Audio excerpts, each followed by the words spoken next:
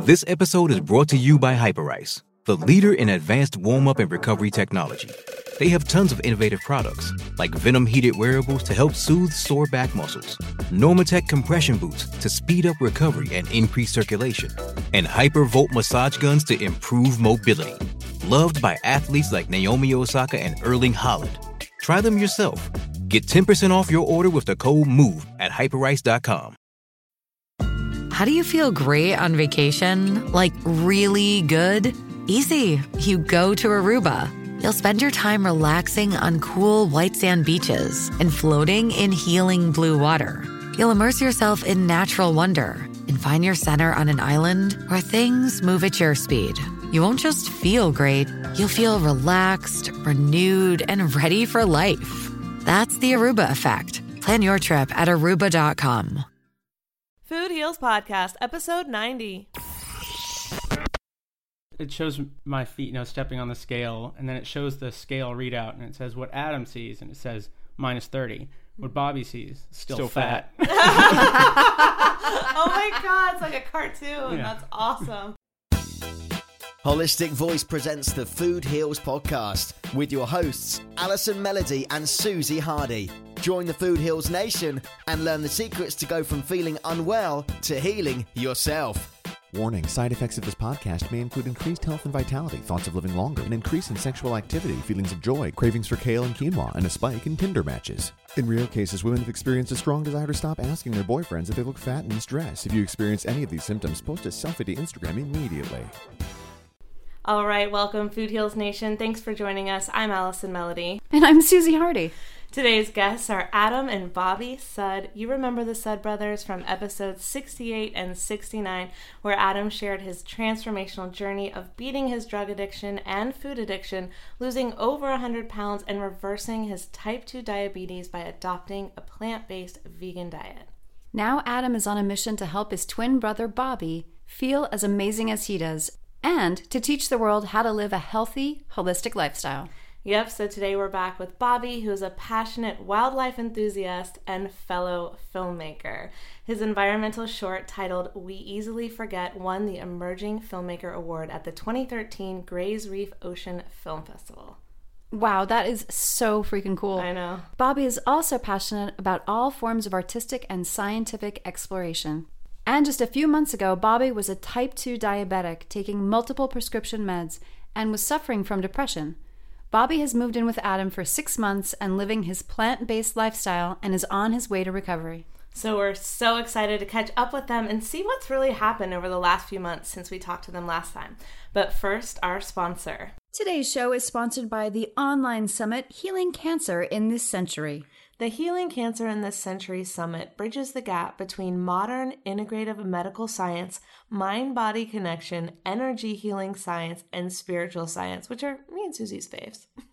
With over 1 million views from people all over the world in the last 3 cancer online video summits, the search for healing is still on. And I'm very excited to be a part of this year's summit, my first time, among experts like Dr. Ben Johnson, who was featured in the movie The Secret, Evita Rampart, who you know from our show. We've had her on the show to talk about how she healed her ovarian cancer. And also included in the summit is Dr. Oz's Reiki healer, Pamela Miles. That sounds like an amazing lineup. What did they interview you about, Allie? So my interview was really about the story that Food Heals Nation has heard before, losing my parents to cancer. But then we went into a lot more ways of healing holistically and ways of recognizing what emotions are causing the trauma in your life and how you're dealing with them and are they manifesting in your body. And so we talked about a lot of things that we have talked about on the podcast and a lot of things we haven't. So I'm really excited for this interview to go live. And I was really honored to be among these incredible speakers that I have been doing this for way longer than I have. So it's a really, really exciting lineup. And this is just not another online video conference that talks about the same old treatments that we've been hearing about and using for the last 6 decades. This is really about exploring the connection of emotional traumas, chronic negative emotions, even child abuse as part of the root cause of cancer sometimes, and other chronic and degenerative diseases. That is fascinating. I think that really needs to be addressed, especially with cancer, and especially with cancer being so prevalent in our society. And the best part is it's completely free. Exactly. It's free.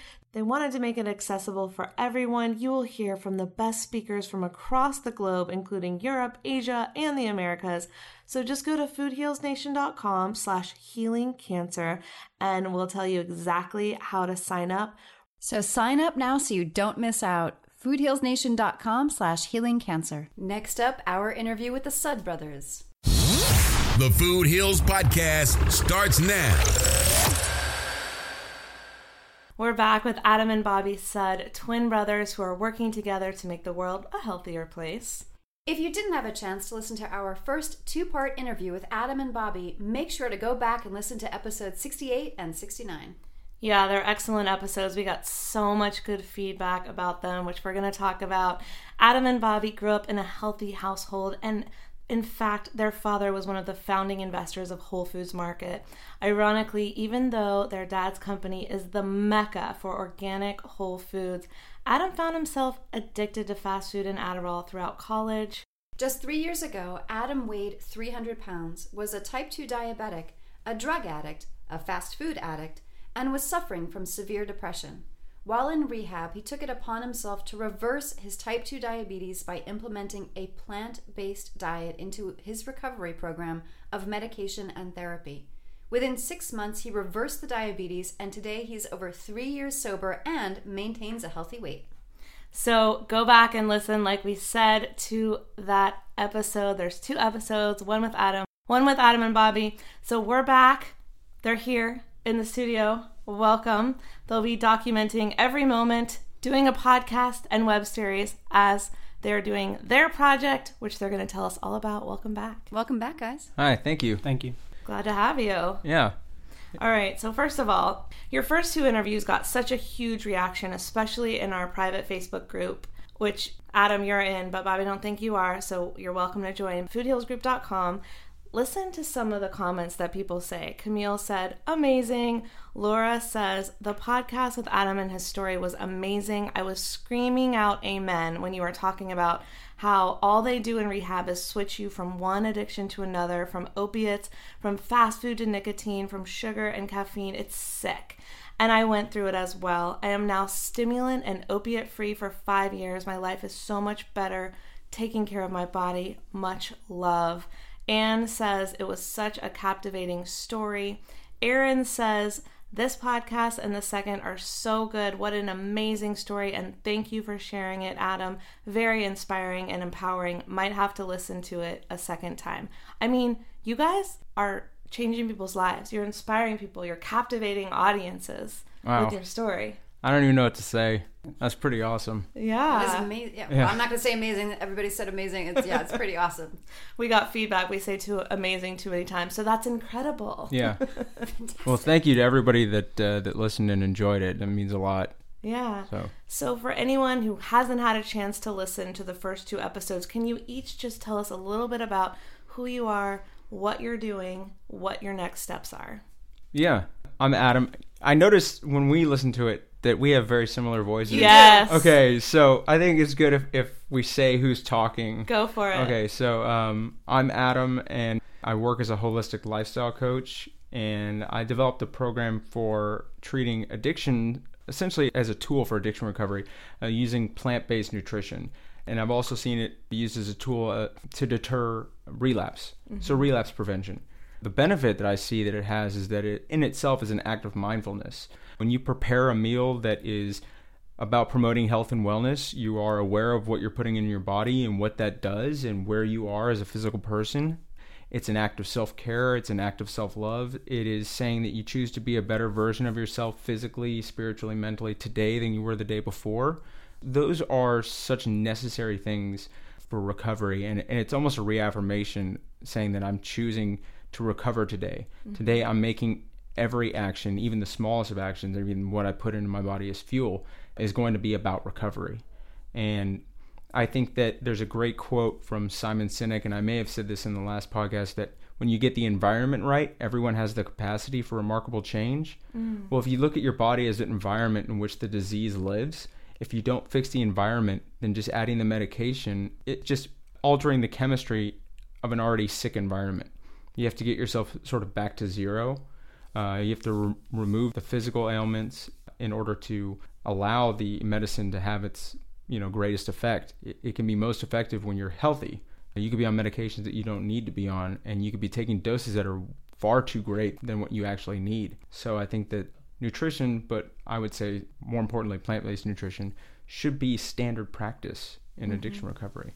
Yeah, in addiction recovery and disease recovery. I mean, it's like we have all these people that pose questions and send in emails, and, of course there are specific protocols for specific diseases, but number one, get on a plant-based diet. Yeah. I mean, if you read the Michael Greger book, How Not to Die, it's an unbelievable book. Listeners, if you haven't read it, please read it. It demonstrates how the top 15 causes of premature death in this country can be treated, prevented, and possibly even reversed through a plant-based diet. Amazing. And one of them is suicide. That's incredible. If that is the preventative and the best treatment for the top 15 diseases, then that should be your default diet. Yeah. Like he says in the book, even if it just took care of number one, which is heart disease, then until you see or hear any differently, that should still be the default diet, even if it didn't take care of the other 14. I don't remember specifically from the book, but what I believe is that once you start taking care of your body with a plant-based diet, you start healing the emotions that you're dealing with. And so Absolutely. That's why it can prevent something such as suicide or even just depression or something that would lead to something like that. Absolutely. Yeah. So Bobby, tell us about you. Well, it was, I guess, almost 4 months from today that I started on this vegan lifestyle. I moved in with my brother. I moved here from Austin. At the time, I weighed 250 pounds. Only 3 months later, I had lost 50 pounds. So 3 months, 50 pounds. Yeah. That's awesome. Reversed my diabetes and lowered my cholesterol and blood pressure. That's and awesome. It's been incredible. But he still refuses to go shopping for new clothes. I don't know why.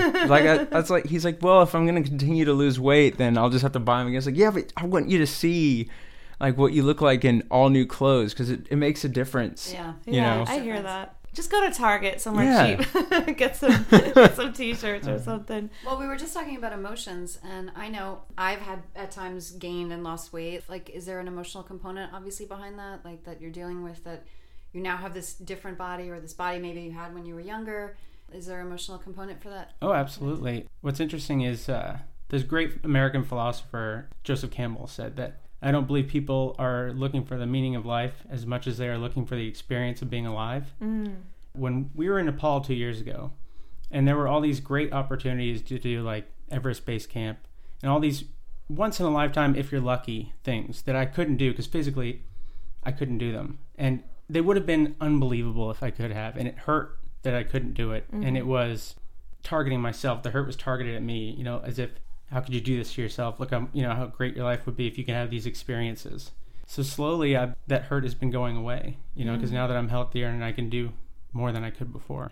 That's amazing. I mean, that's like what we were just talking about, how the physical can end up healing the emotional, and vice versa. Sometimes the emotional can heal the physical. So it's all, a holistic approach. Exactly. I think that if you leave out any one part, then you're missing the complete recovery. It's interesting because, I get so easily motivated by the success that he's been having. And I forget that, the emotional stuff takes so much longer. His weight loss journey is happening really, really fast. He did that drawing because he does these really cool illustrations of the experience as it's happening. It's sort of like this cathartic way of experiencing it from outside of himself. That's cool. Of you on the scale after you lost 30 pounds, which is a serious amount of weight, right? I'll let Bobby describe the illustration. I woke up in the morning, I saw it, and I just started laughing, but... It shows my feet, stepping on the scale, and then it shows the scale readout, and it says what Adam sees, and it says minus 30. What Bobby sees, still fat. Oh my God, it's like a cartoon. Yeah. That's awesome. But he does these great... But it was feeling like that for a while. People were saying I can see it, or it was showing on the scale, but I didn't see it. Yeah. I read this great book once called Why French Women Don't Get Fat. It was a philosophy on how to eat, on how to look at food, and more importantly, your own body and body weight and body issues. And in it, it said French women don't have scales. They wouldn't think about getting on a scale. what they do is they measure themselves with a tape measure. Yeah. And according to, that, they will gauge whether they've gained weight or whatever. And because the scale can be deceptive, especially for women, you can gain water weight or you can bloat or it can muscle. You can go like that. Right. And if you build more muscle versus fat, I always thought that was really interesting that they didn't, because of that. Because you did lose weight, but you still couldn't accept it in your mind. You're still like, nope, not done yet. Yeah, it's because losing weight, you're not actually losing weight, you're losing mass. Weight is determined by gravity. So if you could see the mass that you're losing, it would be, more motivating, I guess. Yeah. Well, what's interesting is that, like you said, the scale can be deceiving, and that's why we would do a weigh-in once a month. Yeah. On the 4th of every month, that's when he weighs in, because that allows enough time to go by to where you can see a significant amount of change. Whereas if you do it every day or even, once every week, you're going to see those changes, and especially if you're not weighing yourself at the same time every day. I fluctuate 12 pounds a day. Wow. Do you really? Yeah, but I eat a lot. I eat a lot. lot. So, but that's a lot. Yeah, at most, and it's anywhere between 8 and 12. So in the morning, I'm anywhere between 8 and 12 pounds lighter than I am right before I go to bed. And if I was trying to lose weight and I weighed myself in the morning one day and then at night, I'd be like, oh my God, how did I gain weight? But there's this other study that I read that said that it takes, I think, 4 weeks for someone else to see weight loss in you and something like 8 to 10 weeks for you to see weight loss in yourself. Oh, wow. And so I told him, I said, listen, when I'm telling you that, it looks like you're losing weight, I know it's really frustrating because you want to believe me when I say that, but you can't see it in the mirror. So just use it as motivation. Don't judge yourself in the mirror, because I believe early on you're still looking for what's wrong rather than the improvements that you're making. And so just, stay with it, because so many people that I've coached month 2 or even month and a half, when they get on the scale and they see they've lost, 12, 15 pounds, and they say, well, it says I lost 15 pounds, but I still feel overweight and I still look overweight, I'll just quit. And so, just to keep moving, because this is going to be a slow process, even though it hasn't been for him. But I think that was, because you can see it now. I've shown you, especially when I show you the before and after photo, which I'll show you guys. It's pretty obvious. And the fact that you've reversed diabetes, which is huge, right? Yeah. I mean, that's proof, even more important. Yeah, I mean, that's proof Oh, wow. positive. Oh, wow. Yeah, you look great. Oh my gosh. Yeah, and this was even before we met you too. Yeah. Yeah, last time. I can understand how it can be frustrating when you've worked so hard and it's been 4 months, but the finish line still seems so far away. Sure. But like I told you, I said this is the least out of shape you're going to be ever again today. Tomorrow you're going to be in better shape and you're going to be healthier. So this is the least healthy you're going to be ever again for the rest of your life. And that's an empowering thought. And so what is your words of encouragement for sustaining it once you get there? Don't go back. That's it. So easy. Yeah, just keep eating plants. I think what it is it's not a diet. Yeah. It's it's a lifestyle change. So when you go vegan, it's not something you're going to do until you lose the weight and then stop. Yeah. You don't really have to worry about going back if you stay that way. Is the only thing that you have changed is going on a plant-based diet, or are there other things involved that you're incorporating? I mean, you go on like an hour walk maybe 4 or 5 times a week, but as far as exercise, he's keeping it pretty low to moderate. I wouldn't even classify it as moderate. And you're still having unbelievable results, which is showing you that your body really wants to be healthy and that it's actually hard for your body to keep weight on. You have to be feeling well. Yeah, if you're eating well, your body wants to be healthy. When you give it what it needs, it very quickly tries to return to optimal health.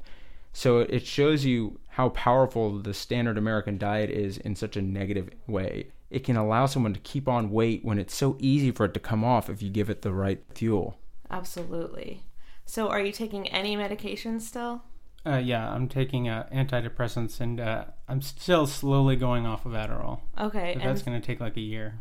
Oh, really? Yeah. How long did it take you, Adam? Well, I was addicted to it, so they stopped it day one. Wow. You went cold turkey. I had to. I was in treatment, in a treatment center. So they force you to. Yeah. They don't do like a wean you off type of thing. Okay. And the thing is that in rehab, I got them to put me on another medication, which is very similar to it. Yeah.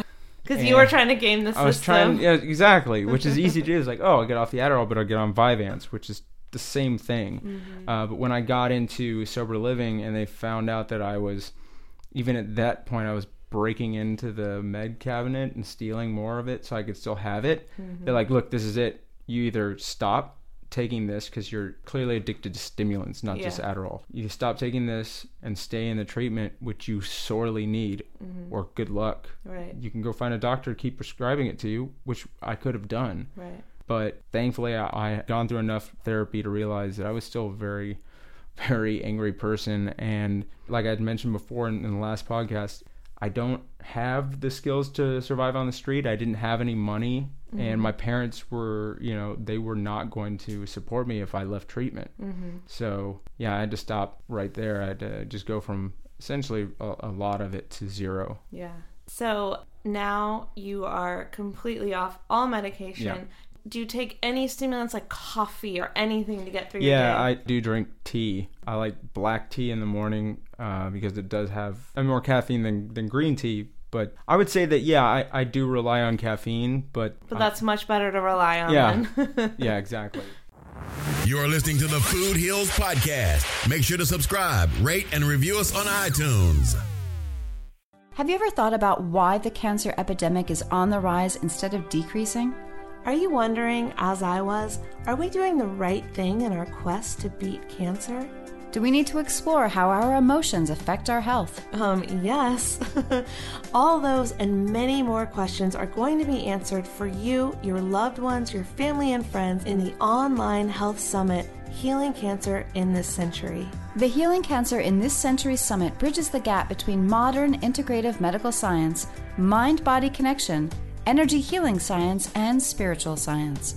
Register for free at foodhealsnation.com/healingcancer. At no charge, you can watch the summit with over 40 excellent, amazing, incredible speakers and educators in the fields of modern integrative cancer treatments, energy healing, Reiki healing, emotional healing, naturopathic oncology, and more. Go to foodhealsnation.com/healingcancer and register to experience this incredible conference for free. So you guys are about to embark on a big adventure. Yeah. Middle of May, right? May 16th? May 16th, yeah. Okay, tell us about that. It's called the Icebreaker Run, and it's a run to promote mental health awareness across the country.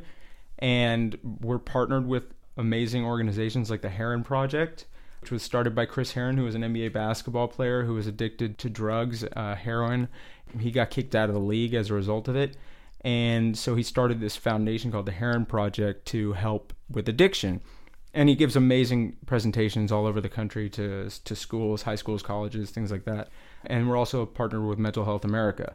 And we have the amazing sponsors like Hoka 11, which is a great running shoe, Deep Sport. I know I'm not going to be able to list them all because there's a bunch, but it's literally a run across the country. So we're running from Los Angeles to Washington, D.C., with amazing ultra runners like Charlie Engle and Bart Yasso and Chris Martin and Katra Corbett. And each runner will be responsible for a marathon a day for 24 straight days. And we're going to be doing a podcast from these. We're traveling by RVs, these big RVs, and we're going to be doing a podcast from that. And Bobby's the filmmaker on the crew, so he's going to be documenting the whole thing. We're going to be releasing daily videos on Vimeo. We have a Vimeo account. Cool. And then at the end of the run in DC, Mental Health America will be kicking off its Mental Health Awareness Week, and we will present day one when the Awareness Week kicks off in Washington. Bobby's going to create a short film from the entire trip that will be screening there, and then Chris Herron will be there, and all these presenters, and it should be really cool. So have you been training like crazy for a marathon? I have been. What's great is that I don't have to run a marathon a day like straight through. I was going to say, how is this going down? Yeah, so I'm technically an alternate, and I won't be joining the run until Dallas because I have a previous commitment. I work as a motivational speaker for Engine 2, and the Engine 2 diet is partnered with Whole Foods, and their big health immersion takes place in Sedona from the 14th to the 20th, and I'll be there with amazing people like Dr. Michael Clapper. Garth Davis is going to be there this year. Love Dr. him. Doug Lyle, who wrote The Pleasure Trap, which is an amazing book. And of course, Rip Esselstyn and his father, Dr. Caldwell Esselstyn. What's really interesting is that this year in October, for the first time ever, it's going to be open to the general public. Because right now it's just open to Whole Foods employees who want to learn how to take charge of their health, get off medications, lose weight. Whole Foods will pay for them to attend this immersion. It's like a $3,400 thing. But this year, And you can find out about it at engine2diet.com or forksoverknives.com. It's open to the general public, and all these amazing presenters are returning, and it's going to be pretty cool. But so that's where I'm going to be for the first week, but then I'll join the run, and hopefully I'll be able to keep up. But look, I'm not assuming that I'm going to be able to do the whole marathon a day for 24 straight days. I'm going to be there for 10 days, but I'm certainly going to try, because this is an opportunity that's too great to pass up. Yeah.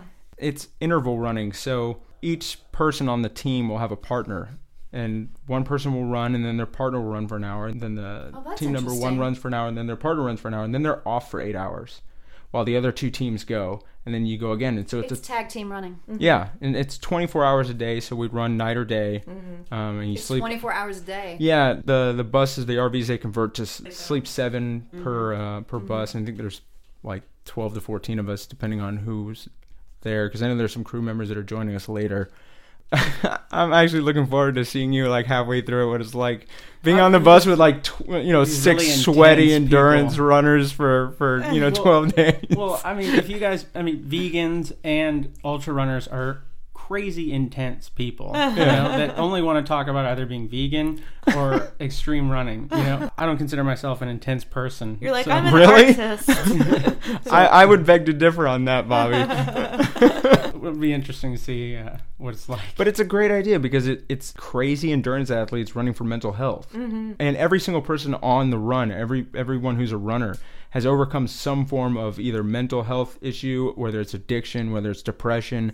And so everyone's going to be sharing their story. So everyone has a personal impact and a real reason for them to be a part of this run. Yeah. We're going to be making stops. I'm not sure exactly which cities we're going to be stopping and giving presentations in, Mm-hmm. but you can follow along at the icebreakerrun.org. Okay. Follow along with us, join the conversation. There's a blog that's going on, and so it's going to be pretty cool. And buy a t-shirt, because it supports us. Okay, buy a t-shirt. Awesome. So, Bobby, you're going to be filming this, and I know I'm a documentarian. I get it. Are you going to turn the camera on yourself during this time? Okay. There will be GoPros in the, so I will be filmed, but I'll try. I'm editor too, so I'll be able to keep myself out of it. Right. Dude, we're so going to get you behind the camera. I know, you got to get him. Yeah. But what's great is, like, before I went vegan and lost this weight, if this opportunity were presented to me, I would say yes, but I would be terrified. Mm-hmm. Not that I don't think I could do it, but when you're overweight, when you're really overweight, your number one concern is being comfortable. Mm-hmm. When I would go out or be around a lot of people, I would sweat a lot when I was overweight, and I was, always worried, like, is there going to be enough food, and so I don't have to worry about that anymore, which is really nice. I mean, awesome. I'm still nervous about this, because it's a lot of work, but it doesn't scare me anymore. Yeah. So. I understand wanting to be comfortable, and not as an overweight person. Like, I need my things, and when I don't have them, I freak out. So I totally get that, because these are the things that emotionally we hold on to that we think we need, whether we do or not, whether it's true or not, it's true in that moment. Mm-hmm. And so, when I go out of town and I don't know where my juice bar is going to be, or like, I don't do tents, I don't sleep on the ground, I don't sleep in sleeping bags, I'm just not that person. I have to have my hotel room. Like, I need my stuff, I need my things. So I completely relate to not having the restaurants or places to shop. Yeah. I told Bobby, I said, when it comes to the food, like, that's my number one concern. Like, I don't compromise when it comes to what I put into my body. Right. Charlie Engel, who's the team captain, sent out an email with a list of all the staple foods. We're going to have a lot of rice and beans, and we're going to be getting fresh produce. We have a support car that can run out and get fresh produce on a daily or every other day. And he goes, anybody else have any suggestions? Let me know. And I immediately emailed back and said oatmeal and cinnamon. Because I have to have that every morning. Okay, it has to be there. So it will be now. So that's good. That's awesome. And it's good that you're going on this journey with other people who are like-minded. So you know that at least you're not the only one going, I need my stuff. Like, this very, very healthy thing. Because I've been in situations where it's very hard to get what you need. You're with a group of, let's say, entrepreneurs who are all, in the same boat in one way, but they're not vegan, or they're not drinking the green juice, and they're going to stop at McDonald's. And I'm like, I can't do that. No. I won't. No, exactly. And not only that, Bobby, I think one of the reasons why you're becoming more and more passionate about your lifestyle is the animal aspect of it. I think he's more an ethical vegan than he is in it just for the health. We went and visited Farm Sanctuary, the actual farm that's in California, And if the listeners don't know what Farm Sanctuary is, Gene Bauer created this thing, 30 years ago, right? Where it's a sanctuary for animals that come from factory farms. Yeah. And there's a great book called Living the Farm Sanctuary Life. And we went to the farm that's here in California, and it's just this amazing experience to actually connect with these animals that they suffer the side effects of our daily choices. Yeah. And it's, the idea that I get kind of emotional when people say, well, it was from a humane farm, so it was slaughtered in a humane way. I'm sorry, but there's no humane way to take the life of something that doesn't want to die. Absolutely. It doesn't matter how nice you are to it beforehand. When you end its life, when you take the life of something that does not want to die, that's not humane. Just because it didn't feel pain doesn't mean that its life can be ended by your choice.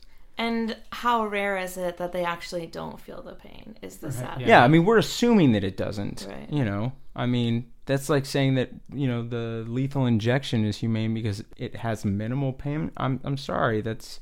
Even if it's just the emotional pain, we've all seen videos. Yeah. You can tell they know. They know. They're in Oh, danger. yeah. You They're see in the fear. videos where the animals watching are freaking out because they know what's happening. How arrogant is it to believe that non-human animals don't have the same rich and textured lives that we do and don't experience deep, passionate bonds and connections with other living things that have meaning. Yeah. For the sake of our appetite, believe we have the right to say you don't get that. Yeah. That's, So what was the sanctuary like? What were the animals? Oh, they were great, especially that goat. So yeah, Tell us about the goat. we were at the very end of the tour. I was filming an interview between Adam and the tour guide, who also. I thought you were going to say Adam and the goat. Well, it was between Adam. The tour guide had gone vegan and cured herself of she had like an autoimmune disorder. Oh yeah, she said she had to be homeschooled in high school because of it. It was like a crippling autoimmune disorder. And so as we're interviewing, like around the corner, this goat comes out from around the corner, looks, and just walks up in the middle of the interview, and it's just does this great sort of lean. Yeah, it literally does lean over the walls to like poke his head in. He's like, meh. It was really funny. But there was, the cows that were great. I mean, everything from cows to pigs, goats, bulls. There were, chickens, roosters, ducks, emus and llamas. I mean, everything, and they all have names, and and they all have friends, and some of them will come in and form, Yeah, like that blind goat. Yeah, the blind goat. They brought it in, and it like immediately bonded with this other goat, and they're always together, and they're like best friends. And there's a story about them on the website, and it's wonderful to see them now because they feel like they're worth something. They're valued. Yeah. And they should be. And this is like what I would say if there are any other environmental filmmakers out there who aren't vegan and think, of course you have the right to be and call yourself an environmental filmmaker and not be vegan, but when you make especially short environmental films that don't reach the mass public, your films are screened at environmental film festivals where you are speaking to the choir. People who are not environmentalists do not go to environmental film festivals. Right. So when you go vegan, every day you're literally doing something a lot more than whatever your film will do. Unless you're making feature environmental films. Unless it's produced by Leo, like Cowspiracy, not too many people are going to see it. Exactly. So. Well, in Cowspiracy, they say when you go vegan, you save one animal a day. Yeah. And it's even, let's say you're not a vegan, but you eat vegan that day, you're saving one animal. And that stuck with me. And 1,000 gallons of water. Yeah. I mean, that's a whole nother issue. But exactly, like, fuck taking shorter showers, stop eating meat. No, exactly right. That's exactly right. You know, climate change. The fact is that as far as making environmental impact, you can drive a Hummer and be a vegan and make more of an environmental impact than the non-vegan who drives the Prius or even rides their bike to work. Yes. Thank you for justifying my SUV. Well, that's fine because you're a vegan. Speaking of filmmaking, so what really got you into filmmaking and how did you transform it to now do these films with subject matters that matter, whether it's veganism or social justice? Tell us about that. Well, I went to film school. I went to Savannah College of Art and Design, SCAD. Yep, I know SCAD very well. And I started out, I was doing narrative films, and I just kind of got fed up with the whole process of it. whatever magic you think is there. I hate to ruin anyone's dreams, but you become very jaded very quickly. And that's what happened to me. And my senior year, I took environmental filmmaking class at SCAD. And so it connected filmmaking with something I couldn't be more passionate about with the wildlife. And that just relit my pilot light for filmmaking. Not only that, the short film that you did that won the award, you did it yourself, the entire thing, all of it, the filming, the editing, you produced it. I mean, in the swamps of Georgia, the freshwater wetlands. Yeah, in Georgia. And he had an amazing professor, Professor McCary, who is an award-winning National Geographic filmmaker. And I remember hearing that when you screened it in the class, you were really wanted to know if you were going to get an A in the class or not, and you went up, you go, so is this any good? He goes, you're getting an A. So because he was just like, I can't wait anymore. It was such an emotional and exhausting toll for him to make this film. And I would get phone calls like the night after he filmed, and he'd be like, 7 hours of lugging all this shit all the way out there, and then I didn't even get the shot that I wanted, and all that. And that's what you got to be, willing to do if you want to be a wildlife filmmaker or an environmental filmmaker, is sit and wait.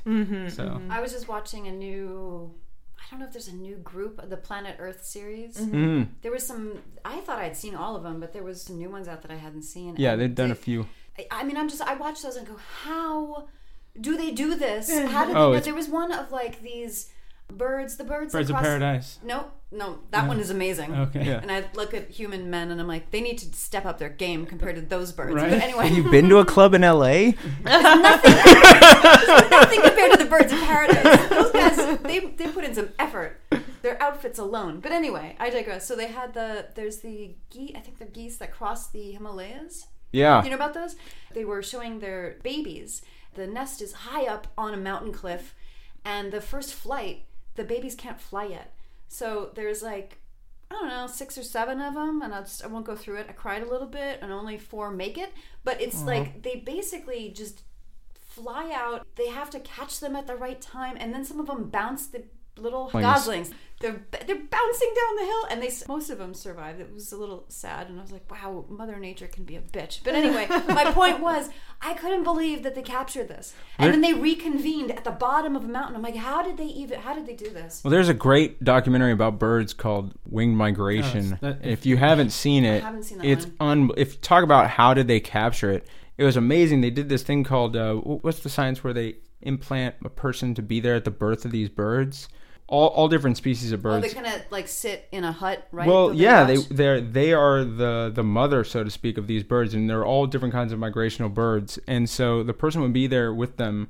The person that was going to be the mother would have a specific call for each of them, and these birds would follow them anywhere. Wow. So when they're doing their migration, the caretaker or the mother, so to speak, would be there with them, and they would do a call, and the birds would be right in front of them, and so they get in these gliders.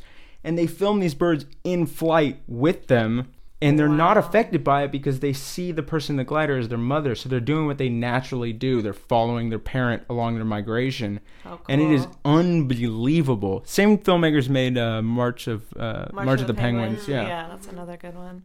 Yeah, I think that Bobby's probably going to have a newfound level of compassion for wildlife filmmaking now that you know that when you're there, even when you're not making a film, every daily action that you do is for the benefit of the entire planet. Yeah, I know that makes me feel good about who I am, because I do care about animal welfare very much, and I did have to come to terms with the fact that I was kind of a hypocrite before when I said that I cared about animals but ate meat. But I'm not trying to judge anyone. This is just my personal experience. That's how I felt about myself. That's why I'm very certain that Bobby will not be going back to eating meat. Not just the health reasons, but... And I really don't miss it that much. Yeah. I really don't. Mm-hmm. Yeah. I think it was so easy for me to give up. I was like, well, done. Like, I never went back. I never went back. I did it one thing at a time, granted. But once I gave up chicken, never went back. Yeah. Once I gave up turkey, never went back. It was very easy. I understand that some people may be addicted to things like their Big Macs, and it may be a lot harder. But for me, it was easy. Yeah, it's because they're actually addicted to Big Macs. Yeah. You are actually addicted to it because it is a supernormal stimuli. It is food created for the purpose of creating a high dopamine response in your brain. Yeah. It is in itself addicting. Yeah. And that's that. And they do that on purpose. They do it on purpose. Fast food restaurants do it on purpose. And not only fast food restaurants, but any food that isn't part of our natural diet, what this organism, the human being, was supposed to eat, which is whole natural plant foods. When you eat cheese or processed foods or anything that has super concentrated calories and fat and sugar and salt, you experience a dopamine response in the brain that is higher than normal. It's elevated. And since the number one motivator of all living creatures on this planet is pleasure seeking, the top three are pleasure seeking, pain avoidance, and energy conservation. When you get that dopamine response, your brain doesn't recognize that this food is either artificially created or not from your natural environment. Your brain is going to tell you that that is good, that is what you need to keep doing, because the dopamine response is so necessary for what we think is going to be the benefit of the likelihood of our genes being on this planet. So you get stuck in this thing called the pleasure trap, which is what Doug Lisle writes about, how if we knew what was necessary to be happy and healthy, why is it so hard to do it? When we put ourselves in this trap of eating foods that we're not designed to eat, our brain is telling us that even though we're doing the wrong thing, it feels right. And then when you do the right thing, it feels wrong because the dopamine response is not what you normally are used to anymore. Yeah. And so it feels low and you're like, well, this isn't good. Yeah, I can relate to that so much, especially because, like, for me, it was easy to give up animal products, dairy and fish being, like, the last things that I gave up. And I was like, I don't need this. I don't crave it. But sugar is the hardest thing for me to give up. And it's because it's that pleasure that you're talking about that I'm still seeking. And I bet it's similar to drug addiction. I mean, it's something in the brain is craving the exact same. Yeah. I think opiates are the ones that work with the sugar pleasure. There's some crossover with sugar and opiates. But I think it's necessary to point out that it's more than just the chemical hooks. There's a great presentation by a guy named Johan Hari, and he did a TED Talk presentation called "Everything You Think You Know About Addiction Is Wrong." Yes. Right? Did we talk about his book? We might have. I think we did. But he talks about how if all it was the chemical hooks, then all you could do is take yourself off of the drug for a certain amount of time and it would be over with. It can't be just the chemical hooks, because whenever let's say someone suffers an injury and has to go into the hospital and they're put on painkillers and the diamorphine that they're given is actually heroin, that's medically pure heroin, they don't come out junkies. And that's because they have these deep bonds and connections with people that they care about and the jobs that they have and the life that they live that's more important, and doesn't allow them to track. So what addiction really is it's a bond with something that gives your life meaning and purpose and validates your life. And when it's a destructive substance, that separates you from society because it's not socially acceptable. And the more separated you become, the more necessary that bond is. And so your entire life becomes about that drug. And, one of the things I tell people is, if you think I'm any less addicted to this lifestyle that I lead now than I was to my destructive lifestyle, you're fooling yourself. The difference is that I realize that, yes, I am an addict and I have an addictive personality. And I was also a very good addict. I was a great drug addict. I knew how to get my drug when I needed it. And look, I became a serious drug addict. I was clearly very successful as a drug addict. I can use that. I just have to change it from a destructive to a constructive. And I believe that that's what I did. And the great thing is that this addiction makes my world bigger. It allows me to connect with people and with society and make bonds and connections that are meaningful, that give my life meaning. And I think that that's why I don't ever want to go back, is that I was able to find something that created a new way of living for me that's amazing. So yeah, I don't think it's simply the chemical hooks, but it's not just one or the other. Yeah, no, I totally agree. It's definitely the emotion behind it, what you're doing when you're doing it, how it makes you feel. Like what pain does it cover up sometimes, right? And I mean, I love what you said. It's like, I feel like I'm probably addicted to the green juice because when I don't have it, I'm like, I need my green juice. Right. I need to have it today. And it's emotional. It's like, I'm not going to be healthy without it. So there's some fear there. Do we need to break your addiction? Yes. No. I don't think so. No, but I completely get it, because I get a level of anxiety when I feel like it's going to be an issue. Am I or am I not going to be able to get the food that I'm accustomed to eating now? And I know I'll be fine if I have to make some substitutions, if I have to eat oil. I talked about, I don't know if it was on this podcast, but I talked about how we went to Israel last year. And if you've ever been to Israel, they basically shower you in olive oil when you get there, and I don't eat oil. But while I was there was, I was visiting family and they cooked a meal, and so I ate it. I made sure that what I ate was vegan, but there was oil in it, and I'm fine. Right. But right. there was a level of anxiety. It's like, okay, just relax. Yeah. This is not going to be the end of the world. Yeah. It's one meal. Yeah, it's because this is what I feel comfortable with. Yeah. And so we want what makes us comfortable. But that goes on for both ends. Before, my drug made me comfortable. Mm-hmm. And we always want what's making us comfortable, even if it's killing us. Absolutely. So I have a question. Before we started, you guys were talking about an ESP twin experience. You called it quantum entanglement. Can you tell us that story? So I was in the hospital. It happened. It was a real freak accident. I was running the bath water, and I checked to see if it was hot yet. So I put it right under the bath spout, and it was way too hot. And as I yanked my hand away from it, it caught the lip of the spout and just tore my finger almost off. Oh my God. I know, right? It's one of those things where the doctor's like, okay, that'll never happen to you again. And so I went to the hospital. It was in the middle of the night, and my mom met us at the hospital. Jewish mother. She'll come to the hospital in the middle of the night. And I'm sitting in there, and Bobby was waiting in the waiting room. Just like far away from where it was. Basically on the other side of the wing.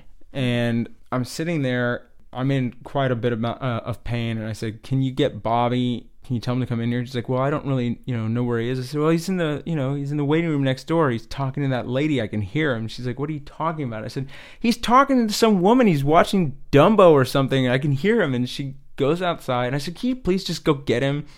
And she leaves.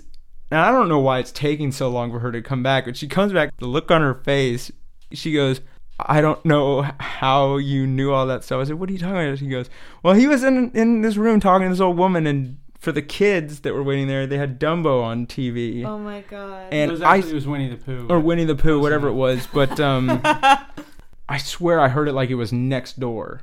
And wow. That's kind of crazy. I mean, that happened. Yeah, it actually happened. So that stuff happens all the time. That happened to my mom and my aunt all the time. Yeah. But it was like a really heightened experience, and so that kind of thing doesn't happen all the time. Apparently it did when we were kids, though. So is this an example of quantum entanglement? Well, that's what I'm wondering. Like, if this really happened. Wait, if what really happened? If what happened was really, twinning or twin ESP, whatever you call it, can it be explained as quantum entanglement and not just, voodoo magic, whatever. Voodoo magic. Like paranormal, Yeah. Instead of it just being classified as paranormal. Or like psychic ability. Or psychic, yeah. It's something that the scientific community doesn't want anything to do with. Right. Even though they know there's other dimensions and there's things that we can't understand. Right, but the thing about other dimensions like string theory or M theory is it's unprovable. By science. Yeah. Until another 50 or 100 years. And then it's experientially provable, right? Because everything is experiential. So if I'm a person that's like, well, I believe in science, but I also believe in my experiences, just like you guys had that experience. If I've had experience and I believe in it, right. So it's true for me. So then it's true. For you, yes. Now you're talking about belief. But it's true for me. Yeah, but because, that's my because truth is, as Einstein said, there's no such thing as truth. Right, exactly. Yeah. Truth is the subjective belief of the individual, whereas fact, it doesn't care what you believe, because they exist whether your beliefs believe in them or not. Like laws, like exactly the law of gravity. Exactly, whether you believe in gravity or not, it's there. What about the law of attraction? Well, I mean, I know that there are people that I'm attracted to. No, the law of attraction, like attracts like. It's very spiritual. Like the energy that you put out is the energy that you receive, that kind of thing. Yeah. I didn't believe in that kind of stuff until I started doing, living this new lifestyle, and then living in LA. Well, yeah, exactly. Coincidentally. Didn't you sign the contract when you came into Los Angeles? Apparently I did. I must have been still high when that happened. But, ever since then, like, amazing people have been put in my path that are like you, both of you all, Rich Roll, Rip Esselstyn. Yeah. Like, all of these things have allowed me to put out more energy to more people. And I don't know. It's a fact. Well, it's a fact. For me, deal with it. I'm an atheist, so until it's proven using a proven scientific method, maybe. You can be an atheist and still believe in the law of attraction. Law of attraction has nothing to do with God. Well, no, I know. I'm just saying, like... But for him, he has to have proof. He's a science... No, I like this. Science This is mind. interesting. Yeah. I like this conversation. He wears the thicker frame glasses for a reason. And you only have half frames. Yeah, right? that's right, yeah. Right. I won't say it doesn't exist, but I mean, that's a horrible reason to believe in something because you can't prove it doesn't exist, which goes against the laws of science. You can't prove a negative. My father's got a master's in physics. He loves that stuff. Yeah. I would ask for help with my math homework when I was young, and he'd show me, and then be like, "Then let me show you how 1 + 1 really equals 1." And I'd be like, "Dad, I don't care." You're like, I just have to get an A. Yeah, I'm like, I don't care. He was so passionate about it, but that kind of stuff later. So I Did you ever write on a test when you were little 1 + 1 and you answered 1, and then on the side wrote, "My dad will explain this to you"? All right, that's our show. Thanks for listening. Make sure to go to icebreakerrun.org to follow their journey and buy a t-shirt if you want to support Adam and Bobby and the Icebreaker Run. And you can also follow Adam and Bobby at sudbrothers.com. Stay tuned for more with the Sud Brothers. Next week, they are answering your questions about overcoming ADD without drugs, detoxing from addiction, and more. See you next time, Food Heals Nation. That's our show. Thanks for listening. Sign up for our mailing list at foodhealsnation.com and receive a free gift from us. That's right. We have created a brand new guide for you, our Food Heals Nation. Yep, the guide is called Health, Longevity, and Weight Loss Secrets, and it's full of tips, tricks, and secrets collected from some of our favorite guests from the Food Heals podcast. In it, you will learn crazy cool stuff like how to live to 99 with no wrinkles. Susie's grandfather. That's right. How to attract the one. Ooh, how to never get a cavity again. My favorite. Yes, my favorite too. And the real secret to weight loss, or maybe that's my favorite. They're all my favorites. And so much more. So sign up for our newsletter at foodhealsnation.com. We won't spam you, we promise. No, we won't send you too many emails. Trust us, we're too busy for that anyway. So go to foodhealsnation.com to get your free guide, Health, Longevity, and Weight Loss Secrets from the Food Heals podcast by subscribing today. These statements have not been evaluated by the Food and Drug Administration. This podcast is not intended to diagnose, treat, cure, or prevent any disease. Side effects of this podcast may include increased health and vitality, thoughts of living longer, developing a more positive outlook on life. In rare cases, people have experienced a strong desire to put in their Lululemons and take a yoga class while drinking a green juice. If you experience any of these symptoms, text your priest immediately.